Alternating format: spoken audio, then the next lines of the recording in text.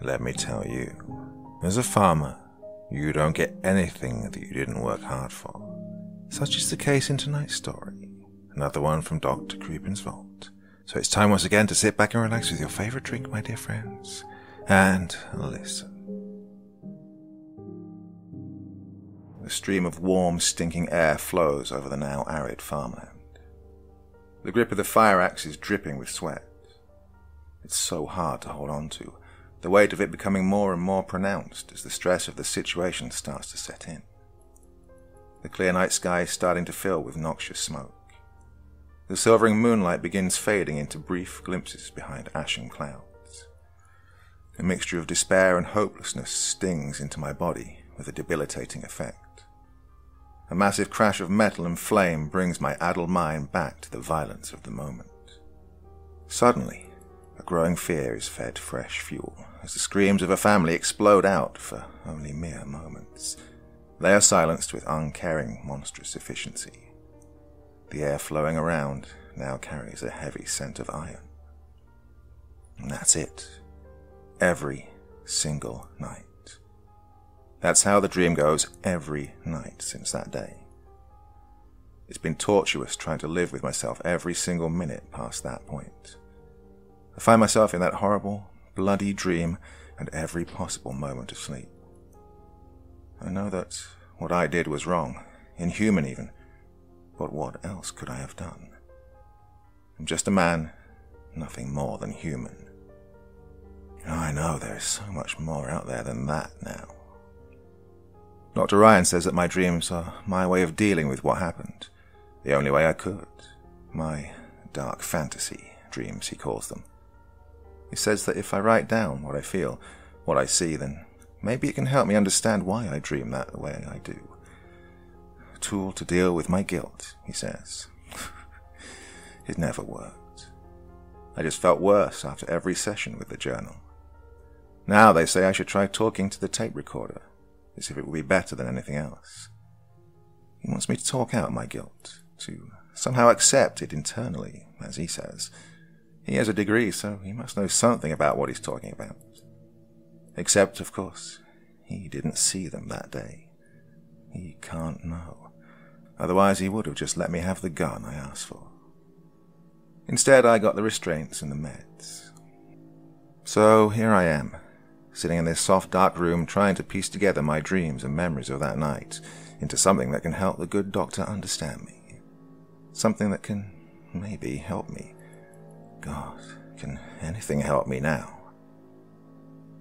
Now you're here, wanting to know about that horrible day. The doc said it was okay to talk to you. I don't rightly understand why you want to know about this, but from the look in your eyes, you've seen some dark days of your own. You might have heard or seen something yourself. All right, we can give this a shot. I hope you get something out of this. I've told this thing to the doc so many times in the past few months, yet it still feels fresh for me each time. I can close my eyes and live the whole damn day through like a movie. It was supposed to just be a regular day. The Tuesday morning sky was cold and an ugly grey thing. This was about the middle of April, so a good rolling set of strong rains was normal. It was already a bad day for it. I was going down to install a security system for a family in Gideon, Louisiana. I hated working on rainy days. The drive out of Bossier should have been about 4 hours. Well, it rained nearly the whole way there, almost as if it was taunting me. I got a flat about 2 hours into the trip. I was able to get it changed with my spare, but it took me some time. I ended up running a few hours behind, though. Eventually, I made my way to the client's house. I was more than thankful to be at the destination, but wished the rain would die out. Well, at the least, it was only down to a small, light trickle.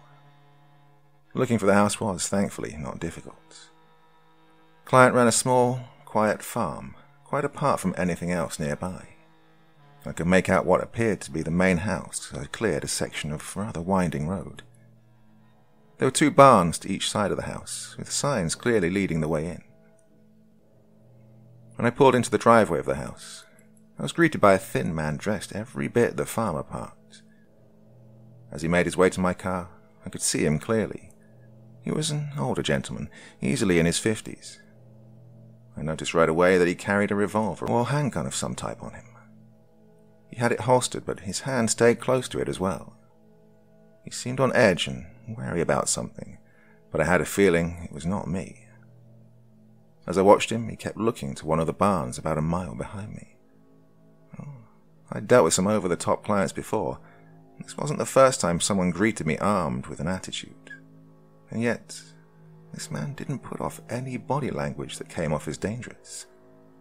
He looked tired and anxious for sure, but nothing really spoke of violent intent towards me. I tried to put myself in his place to understand his demeanor.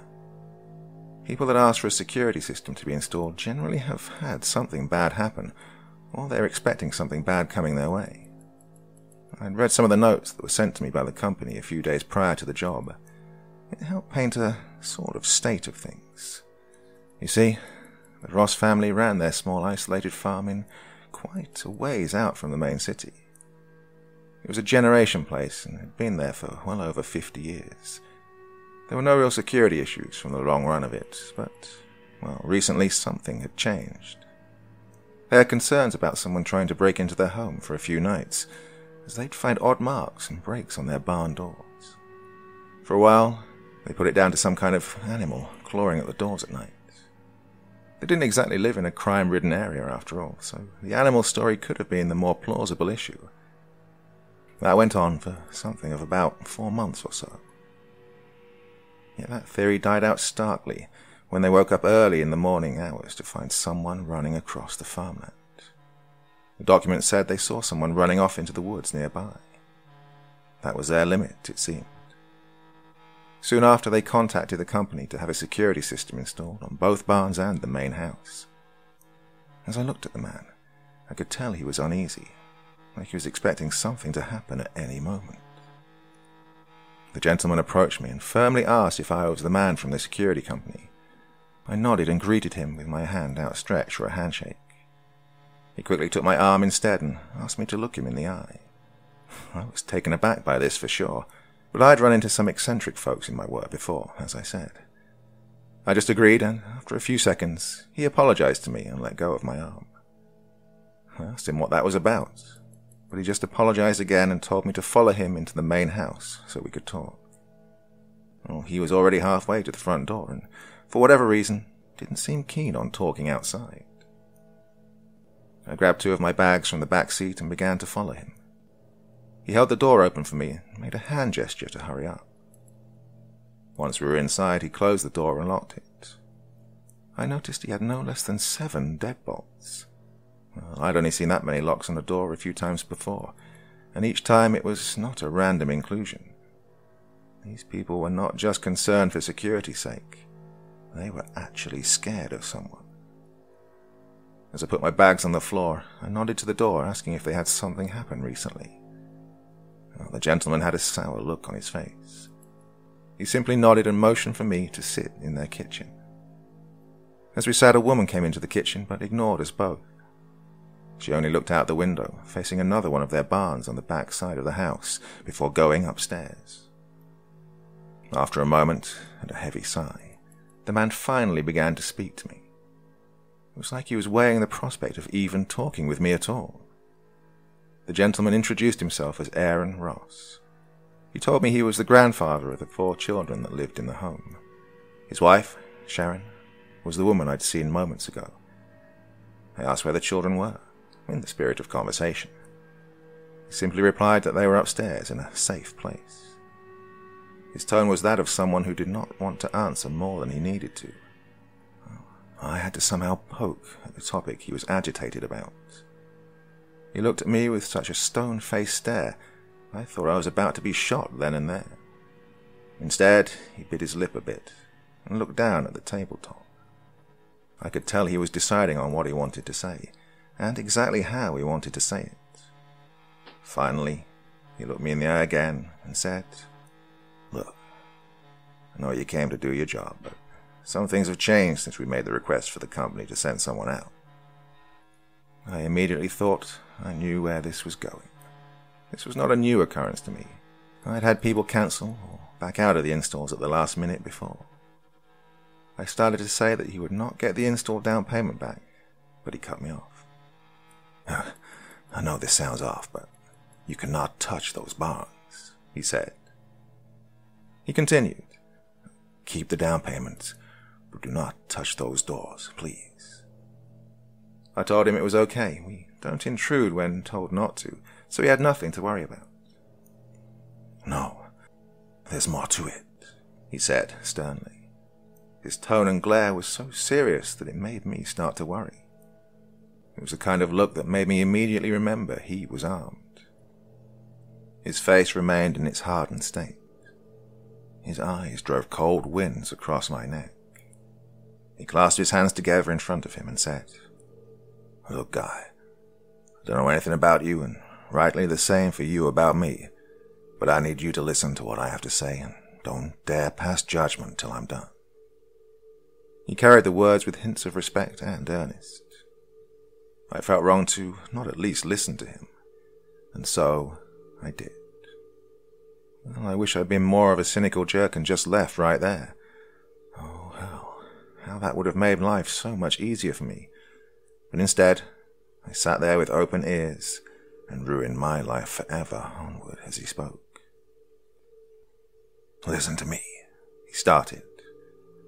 I'm a man of God and country. I work for my family and live honestly. I don't drink more than I should and never did any kind of wrongful drugs. Spend my time at church on Sundays like I should, without a single curse to it. I don't hit women nor steal from men. I'm not telling you any of that to make me seem like a good person, but rather to let you know that I am not a crazy nut. But heaven help me, what I need to tell you is... There was a pause in his speech as he seemed to struggle to get the next part out. The internal debate of words for him was constant. It was this honest difficulty of speech that began to really worry me. After another stressed sigh, he continued. For starters, he said, you cannot leave this place right now. I know your car is right out there, and you could just drive on back, but if you do, one of them might try to follow you. We can't have that happen. It'll be dark soon outside, and I can't risk it happening again. I'm not holding you prisoner, but if I let you try and drive out now, I might end up losing someone else, and I just can't. I can't do that. I must have worn my mixed confusion in blatant display, as he looked at me with a scowl. I told the man that I didn't know what he was on about. I started to tell him that, for one thing, I could leave whenever I wanted. I started bringing up the matter of the deposit once again, but he put a hand up to cut me short. He stood up and walked to the window where his wife had been looking through moments before. He made a gesture for me to follow him and look as well. Oh, I'm not trying to hurt you, mister. Far from it, he started. I know you just got here, and what I'm saying sounds wrong to you, but it is what it is. The skies have been getting darker around here, earlier and earlier every day for the past month. It was slow to notice at first, but the past 3 days it was hard to miss. Yesterday the evening dark came down around 4 p.m., and on Sunday it came down around 3 p.m. The skies should be getting dark soon here, and when it does, those barn doors are going to come open a bit more. I shut them tight with chains, but that's not enough. Sometimes one of them gets out, and you don't want to be out there if they do. Now, I know what you might be thinking. Right about this time, I was thinking the same thing. How crazy is this old man? I was every bit poised to be a mouthy jerk to the man. I was making my plans to leave and make sure to put distance between myself and that old damn fool. But then, well, then I looked out the window. As I did, my bravado died away and was replaced by something else. Fear is what it was. Funny thing, I didn't know it then. See, I'd never felt that tinge of fear before. It was a primal thing. Somehow, even though I had no idea what I was looking at, my body did. Have you ever felt primal fear? It's like every cell in your body knows that what you see or smell is dangerous. No, Not just dangerous, but outright wrong. Well, as for what I saw, it was just the barn as he was showing me. I could make out the heavy chains covering the front of the barn, and even what looked like massive bits of scrap metal covering other openings near the top. Now, you have to remember that this barn was not right next door. It had an easy mile between the house, and yet, through that distance, I could see something. The doors were chained, like I said, but you could see that they had a look of wear and pressure to them, almost as if they were holding back water like a dam. The reason for the fear I felt didn't come from the chains or the stress on the doors. No, it came from the very direct feeling that, as I looked at the barn, something inside was looking back at me.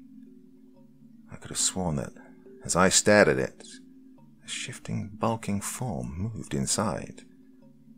I knew there was no way I could have seen anything, not at that distance and not behind the doors, and yet I did.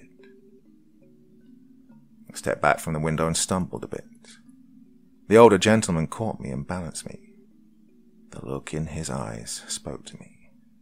He saw that I had seen something. He looked like he was sorry for it, for the experience as a whole.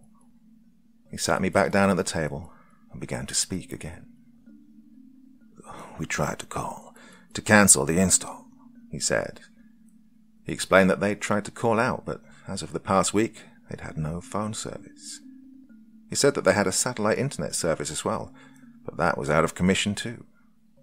"We tried to get help and to warn people," he explained. I asked him what had happened. He stood next to the window and stared out to the darkening sky. "Last Thursday night is when they cut us off," he started. "First, our phone line went out sometime around the evening. My son Marcus went out to check it out and never came back to the house. We, of course, got worried when he was out for 30 minutes without a word. His wife, Hannah, went out to check and, just the same, never came back in. You can't see it from here, but in the back, we had a small dish set up for satellite internet. We found it with holes ripped in it and trashed all over the yard. Well, we have cell phones too, but the signal out here is shot, always has been. We have to drive out a few miles to get a solid, usable reception. We had another man that lived here too, a farmhand that my son brought on as a favor to a friend. He went for help, took one of the cell phones with him. His car made it just a few feet before something took him." The old man started to rub his forearms in a nervous manner about this time. The memory of what he was relating to me was obviously bothering him more and more. He walked back to the table and rested his hands on the chair as he continued. "Look, I know how this sounds, but it's the truth," he said. "Something was out there in the dark. It rushed his car and tore the doors right off. We barely saw it coming. It took him and ran him straight to the southern barn. He screamed the whole way. When he got to the barn, well, that was something else. It's a sound no one should ever have to hear. Like some kind of broken glass scraping against your insides. God, it made me sick to my stomach. It was a sound that made you somehow know that God had nothing for you here. I don't even have the proper words for how it went. Somewhere under all the godless noise was the screaming of that poor boy." The old man took a moment to compose himself. It was like, just by telling me about the incident, he was living it over again for the first time. Much like my own dreams now. Yes, I get it now. This kind of stuff never leaves you, ever. That's what the doc doesn't understand, you see. There is no escape from memories like this. Now, that's not where the story ends. I wish it was, though. As the old man stood back up, he walked over to the window again to keep his watchful eye on the barn doors. He gripped his hands and crossed them across his chest before continuing. "We stayed up the whole night with the kids," he said. "Whatever was out there, we were trying to get ready for it to break down the door. Eventually, morning came and we were still all in one piece. Oh, I stepped out with my gun to check things out. I found that the car was totaled. The engine looked like it had been hammered flat somehow. Whatever hit it was big. I checked the truck that was parked on the other side of the house. I found half of it in pieces. The other half, I don't know. That Friday we understood we're not going to get anywhere fast. As I said, the night was coming quicker and quicker. With that, as the clouds darkened, we heard more and more noise from the south barn. We knew time was running short.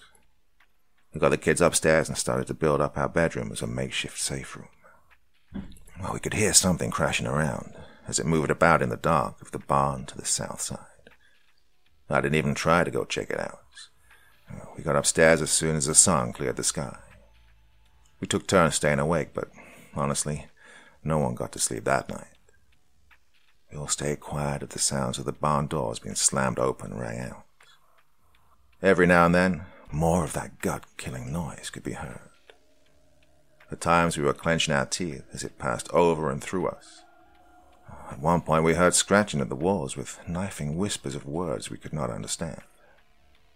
The younger kids cried themselves to sleep. My wife did too.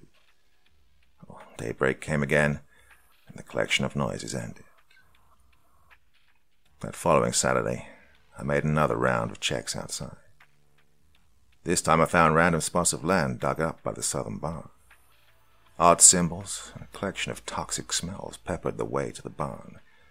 At the entrance of the barn, there was a bone sticking straight up out of the dirt. It looked human. Hanging from it was a small, nailed bit of wood with more of the strange marks on it. Well, it looked like some kind of weird signpost.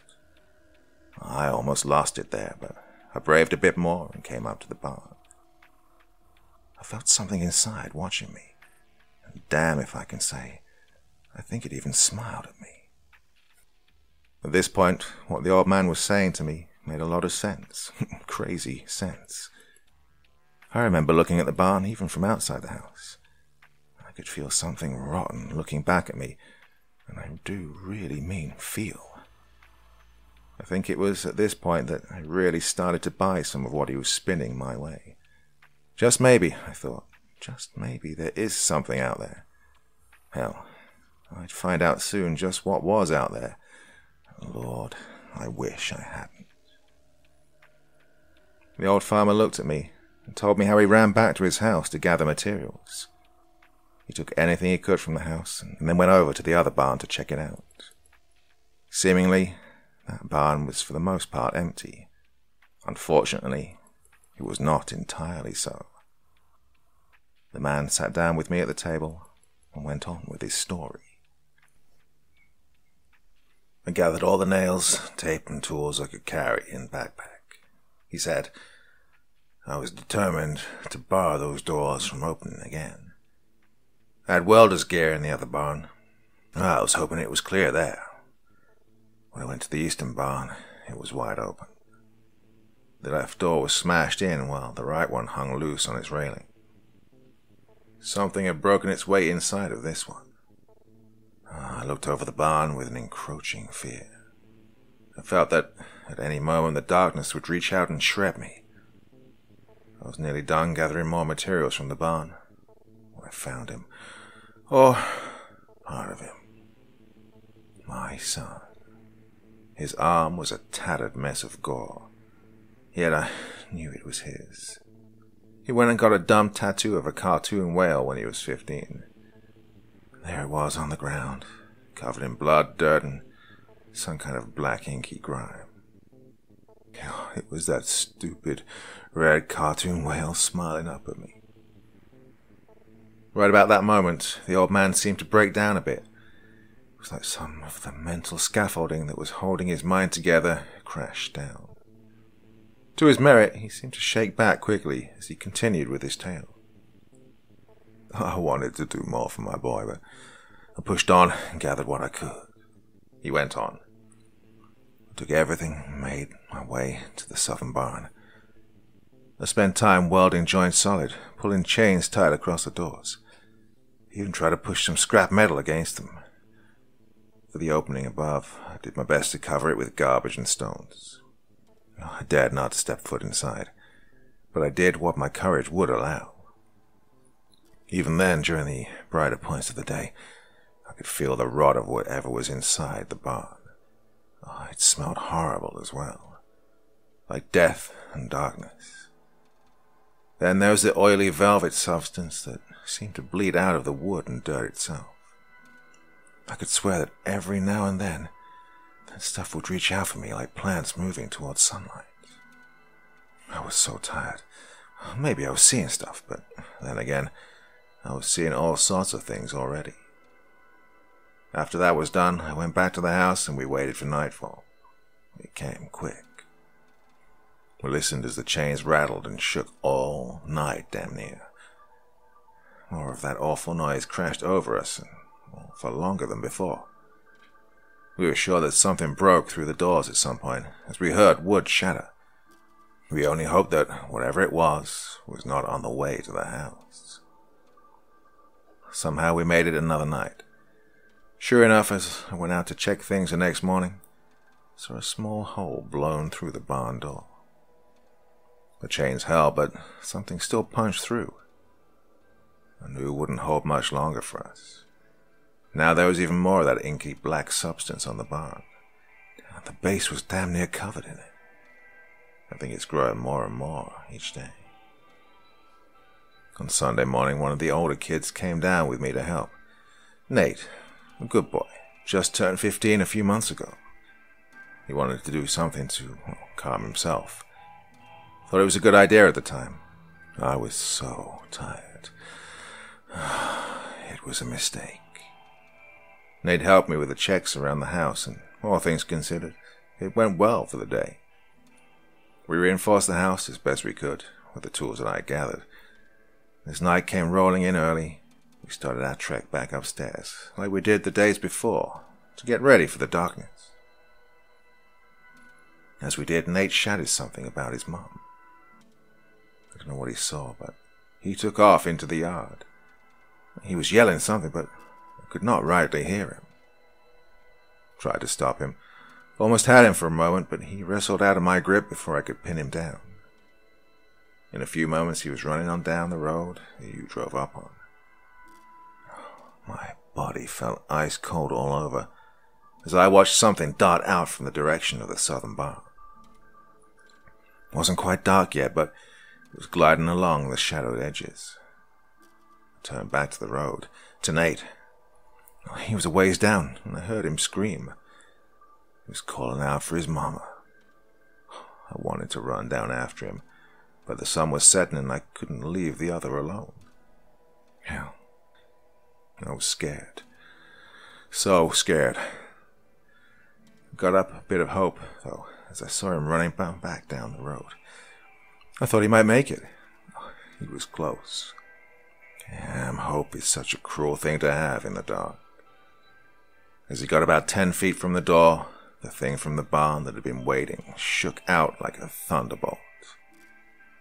Couldn't rightly make it out. Looked like it was made from the same oily muck that was crawling up the side of the barn. Well, it had shape, but not really. It's hard to describe rightly. Like I was not really seeing something even though it was there. It was there, though. I know because it got him. It sprayed some kind of blackness all over Nate. Like squid tentacles all over him.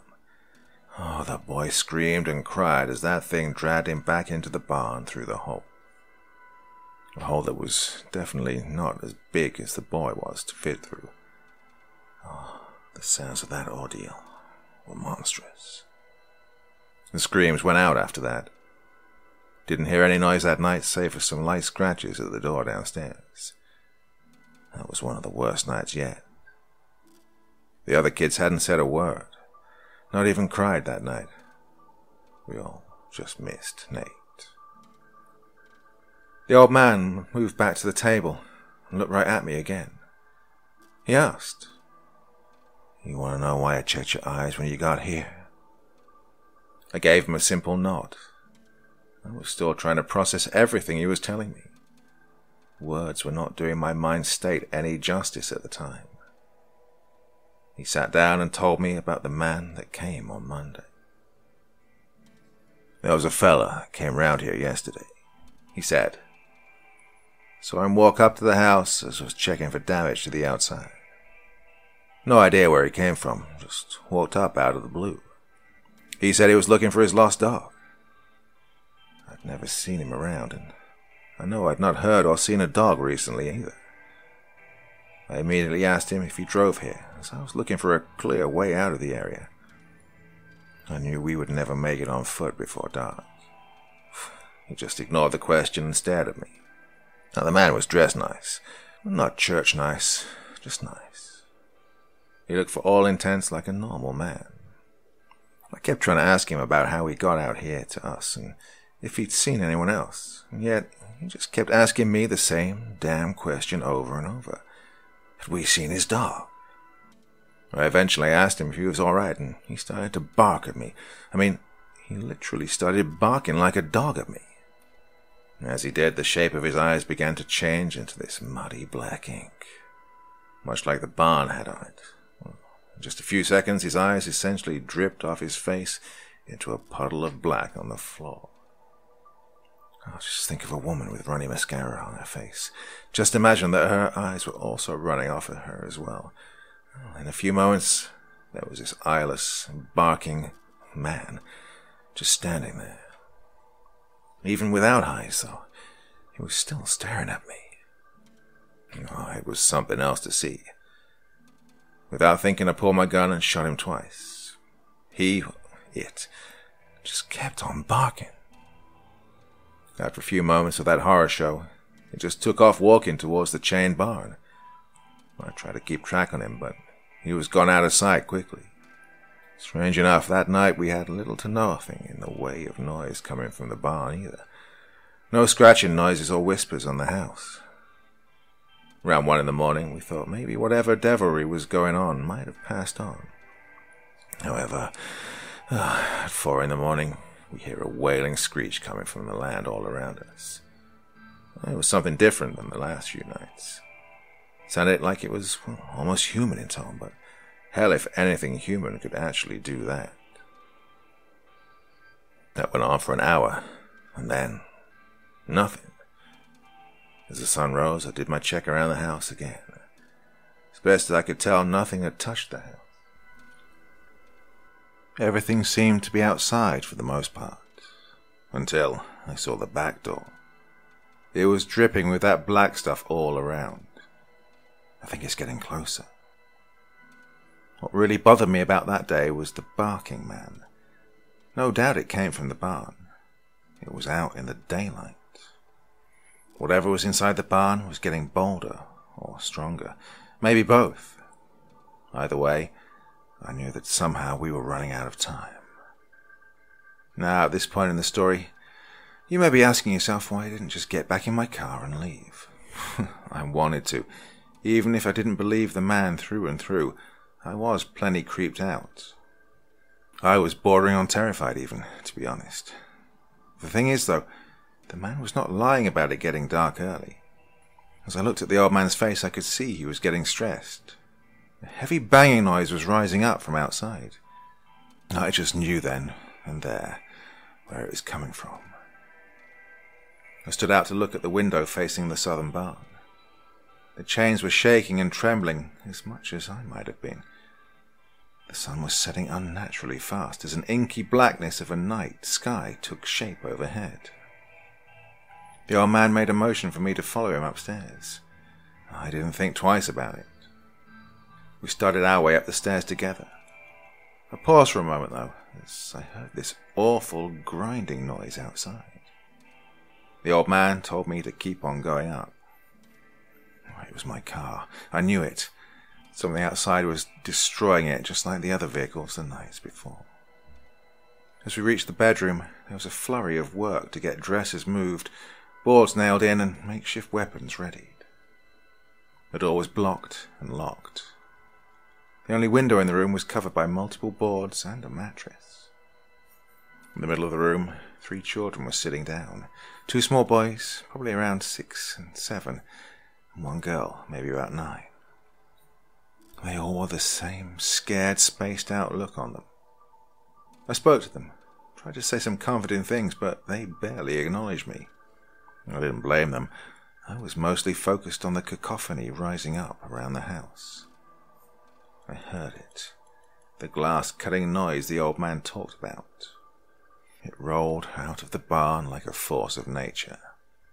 I could feel it cutting at my senses all over. It might have only lasted for a few moments, but it felt like hours of agony.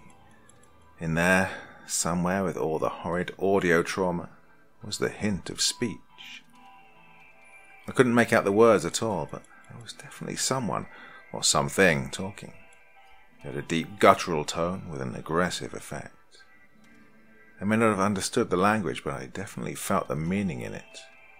It carried death in those tones. Now, the next few hours are where my nightmares start. The old man was right. The thing in the barn was getting stronger, and their time in that home was coming to an end. This was to be their last night alive, and I was the reason why. What I'm going to tell you will make me out as a monster, I'm sure. Yet, what I saw that night would have broken any man and crushed any morals. We stayed in the room for about 30 minutes, listening to the noise of those chains rattle and smash against the barn. Suddenly, there was a loud snap as they shattered apart. Following that, we heard a strong shearing noise. I shared looks with the old man and his wife. We all knew it was the barn doors coming down.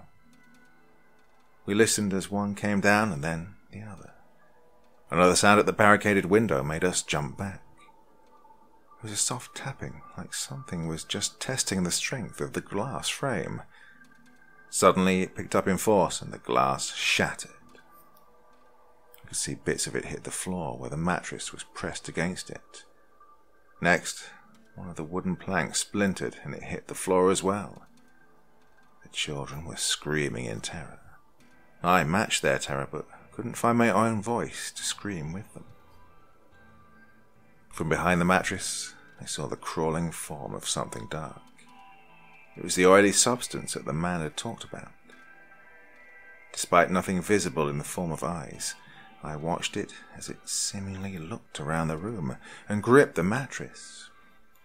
It pulled hard and tore it through the now broken window frame.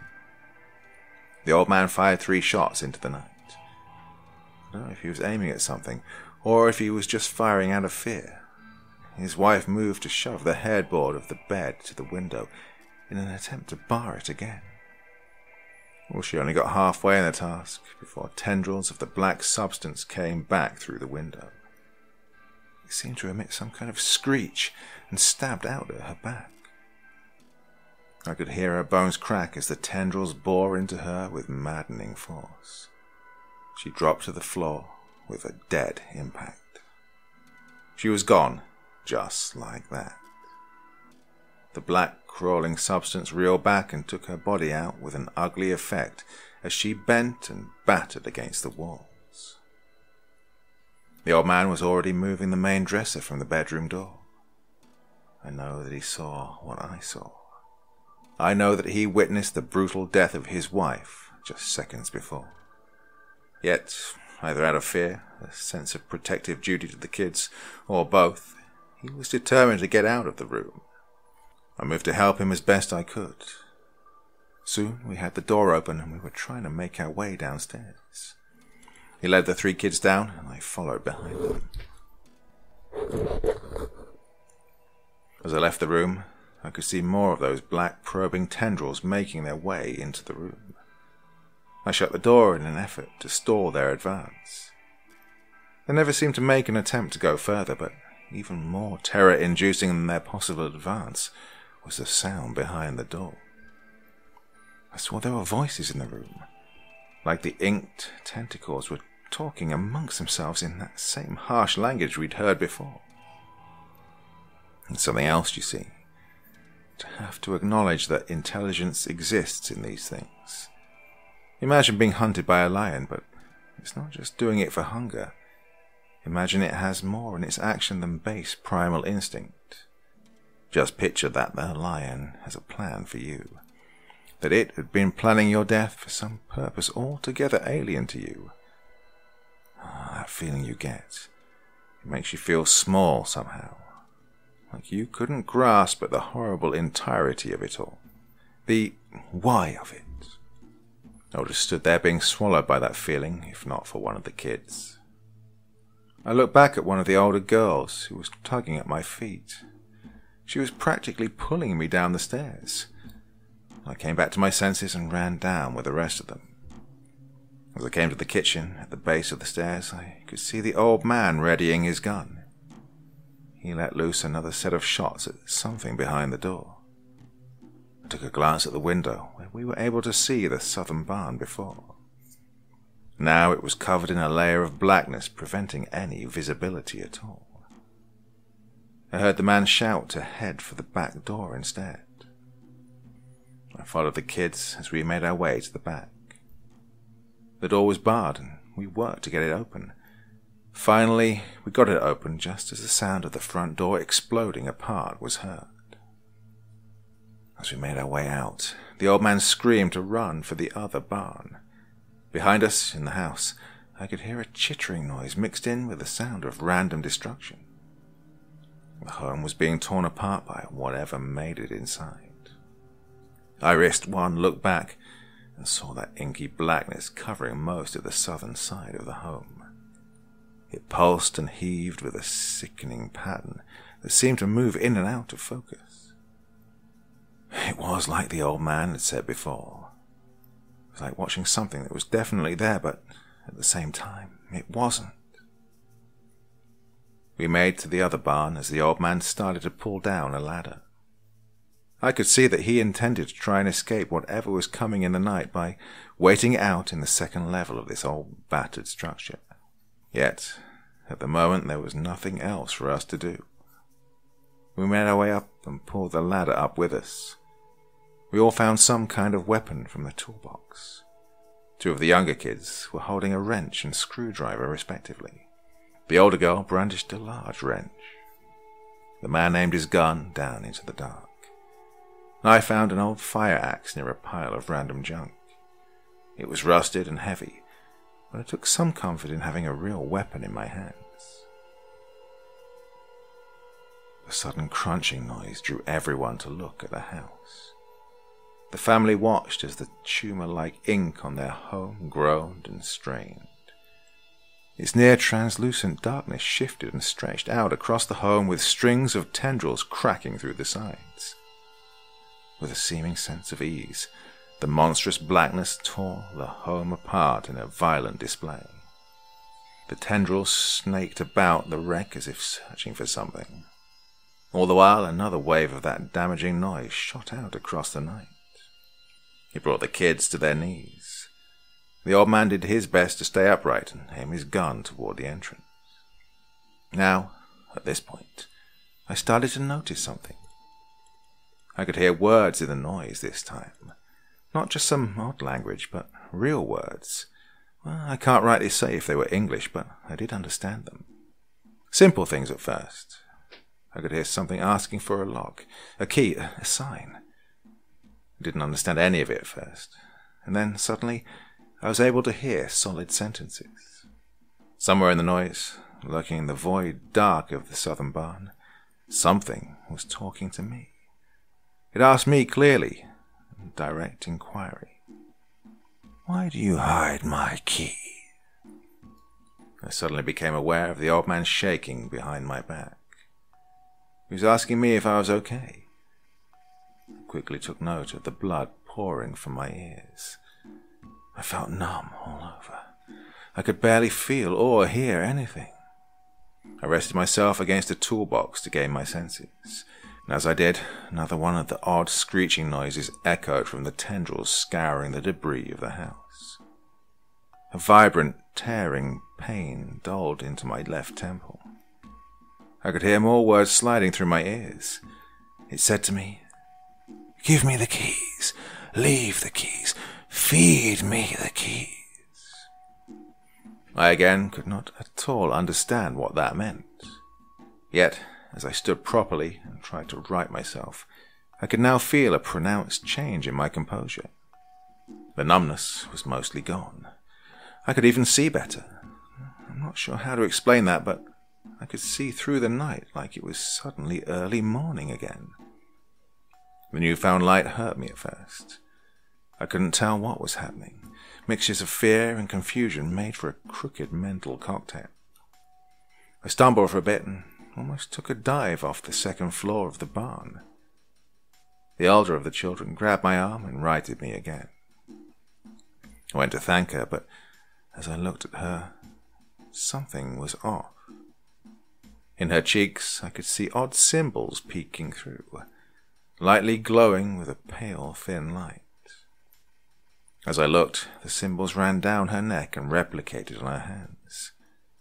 I was transfixed on these small etchings glowing out of her body. Behind her, the other two children stood at the ready with their tools. It was faint at first, but soon I could see some of the same symbols shining out of their faces as well. Nowhere near as much as the eldest daughter, but they still had them as well. I think I was even starting to see something in the symbols too. Maybe not. I was brought out of my focus by another series of shots from the old man. He was shooting at something that entered the barn below. I moved over to see whatever his target was, but a massive force of heat threw me back. A white-hot flash ran across my body. I could feel my balance separating itself from gravity. Rushing pain flooded my face and back, with random bursts in other limbs. I think I might have passed out for a moment. If I did, I don't know how long. When I came to my senses again, I was laying by a ruined portion of the barn. It hurt to stand. A lot. Something was broken. Maybe a lot of somethings. My eyes tried their best to adjust again to the light. However, I soon realized that the light was coming from a new source. Fire. I was surrounded by the land ablaze. The farmland was lit up around me in a roaring inferno of greenish-white flames. The heat singed across my arms and neck with an almost chilling touch. Whatever brought about the flames so suddenly took them back almost as abruptly. I was surrounded by ruined land. Ash and smoke had replaced the fertile land that once made up the farm.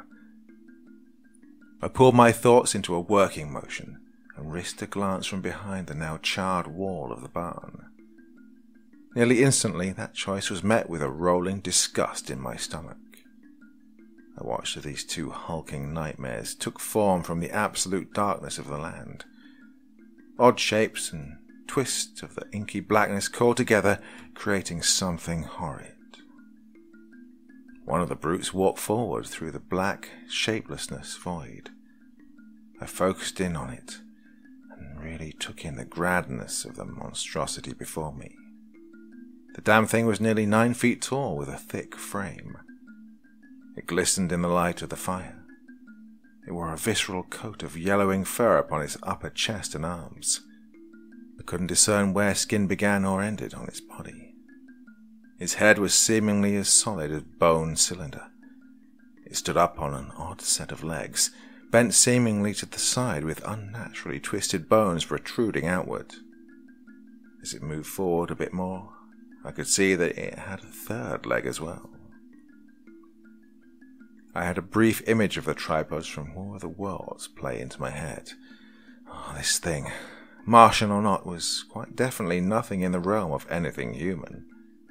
Its arms ended in brutal-looking claws, or something approaching a claw. The entire makeup of the abomination was nearly too much for me to take in. The entire form of the thing seemed just to be made to offend reality itself. Suddenly, the other one moved closer to the first and allowed me to get a look at it as well. The second beast was nothing if not entirely alien to the first. It bore no resemblance at all. This monster, while nearly as tall, was nothing in terms of brutality that first maintained. It carried a look of emaciation, with loose skin hanging from its somewhat skeletal body frame. It only had one arm that seemed to be damaged or broken as it hung limp. It walked, or rather shambled in a sense, on a pair of ugly, bony legs. One was as thin as the rest of the body, but the other was only so until near what I suspect its ankle would be. There the thing seemed to have massive swelling of what appeared to be pustules and muscle. I watched as the more skeletal thing raised what he considered to be its head. It looked like it was partially melted or smashed into its torso. It was more a lump of greyish flesh than any form of a head, but nested near the bottom left was what I imagined to be an eye. I felt any sense of courage drain from me. The fire axe was there, not far from me, and I made a move to grab it.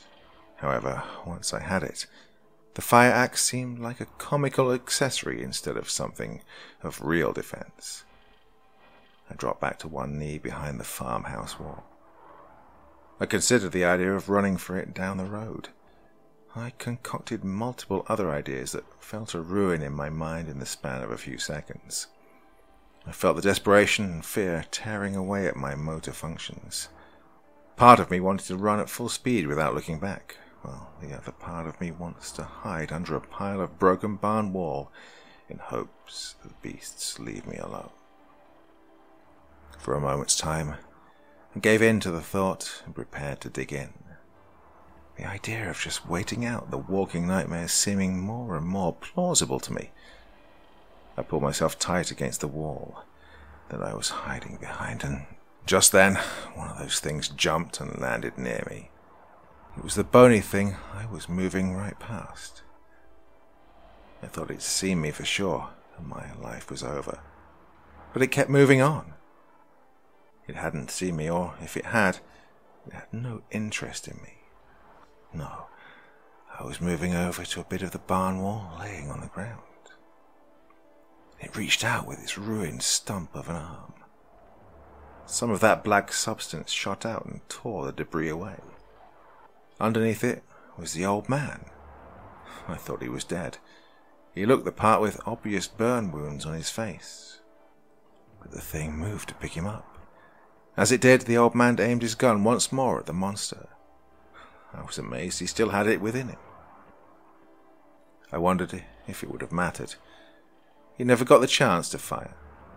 His hand, and soon after his entire arm, was shorn from his body with horrible ease. The thing flung the man like a plaything into the night sky. Where he landed I could only guess at. He would be dead for sure. I was frozen with fear, even more so at this point. I strained to keep myself conscious. I wanted to give up entirely and just leave the world of nightmares I had entered. Looking outward, I could see something glowing in the ashen dirt not far from me. It was a pale light, faint but definitely there. It was one of the kids. I could feel my eyes trying to focus in on them. Really, it was not my doing, though. That rolling echo sound flew out across the night again. And with it came the voice. "My keys! I see my keys! Feed me the keys!" it screamed. The larger, monstrous creature moved with a newfound bizarre grace towards the growing spot I was seeing. It used one of its massive, grotesque appendages to pull out the younger children. It took off in a gallop of sorts, back to the southern bar. I couldn't tell if the child was even awake or alive. I noticed suddenly that the other lankier beast was slowly making its way to me. With its long legs, the distance was covered in mere seconds. I can't tell you just how absolutely apart from this world it was.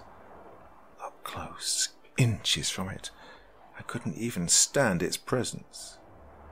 Every fibre of my body, every single cell was trying to deny it in any way possible.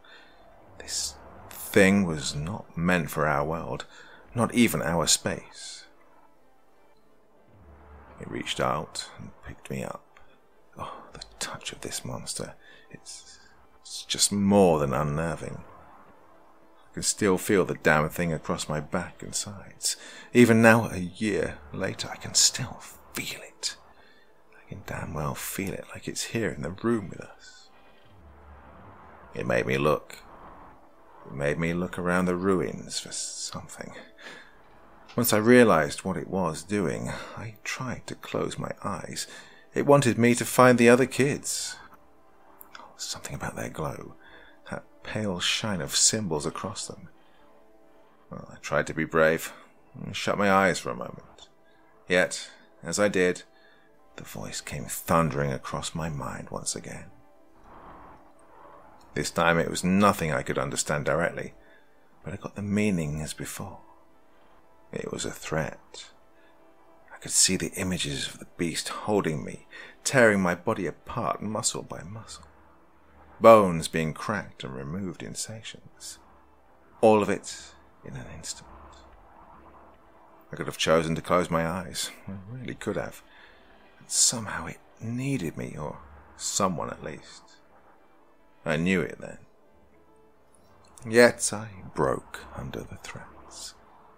I looked and found 2 other glowing pale lights in the distance, moving away from the farm. Not long after, the brute took off, running with a guttural bellow. Something like a demented bull of sorts.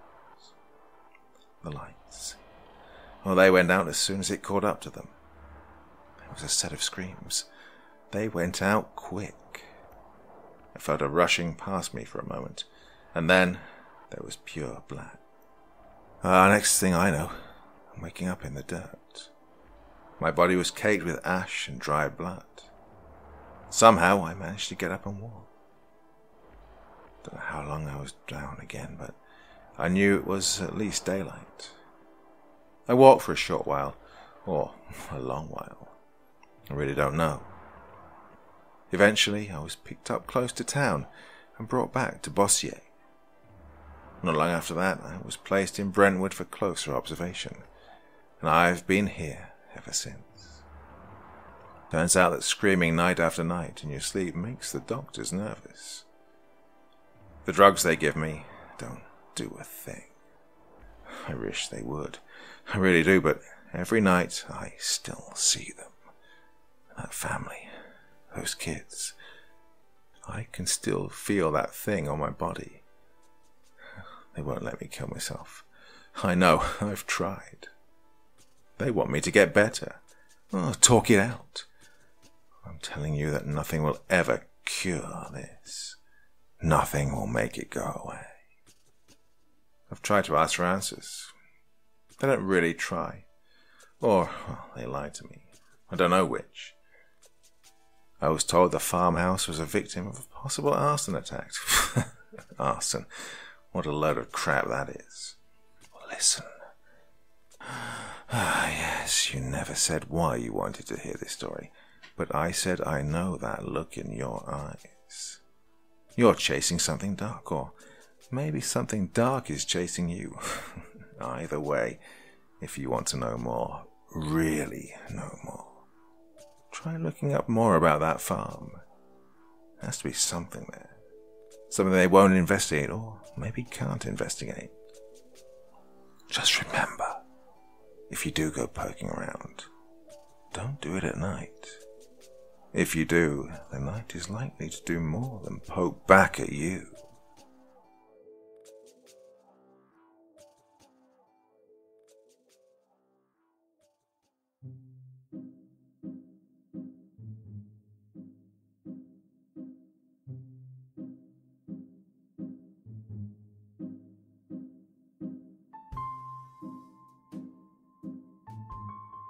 So that one was pretty good, wasn't it? Don't you think? I thought so. Oh my God. Big one on Monday. Another huge story for you on Wednesday night. When am I going to get a break? Good question, my dear friends. Good question. Well, nothing comes to those who wait. So on Friday, there will be another big story for you here. And of course, I'm keeping the second channel going, aren't I? Stories on the second channel on Tuesdays, Thursdays, and Saturdays. God, I'm almost at this every night of the week at the moment. Can you keep up, my dear friends? I'm sure you can. Well, that is enough for me for one evening, but I'll be back again soon enough. Until then, Sweet dreams and bye-bye.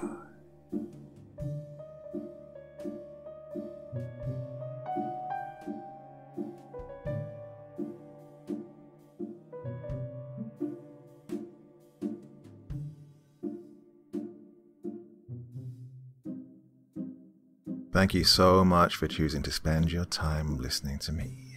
Now, if you enjoyed the Dr. Creepin experience, then come find me on Facebook. Come chat with me on Twitter. Listen to the background music and download it if you like on SoundCloud. Drop by the store, pick up a t-shirt.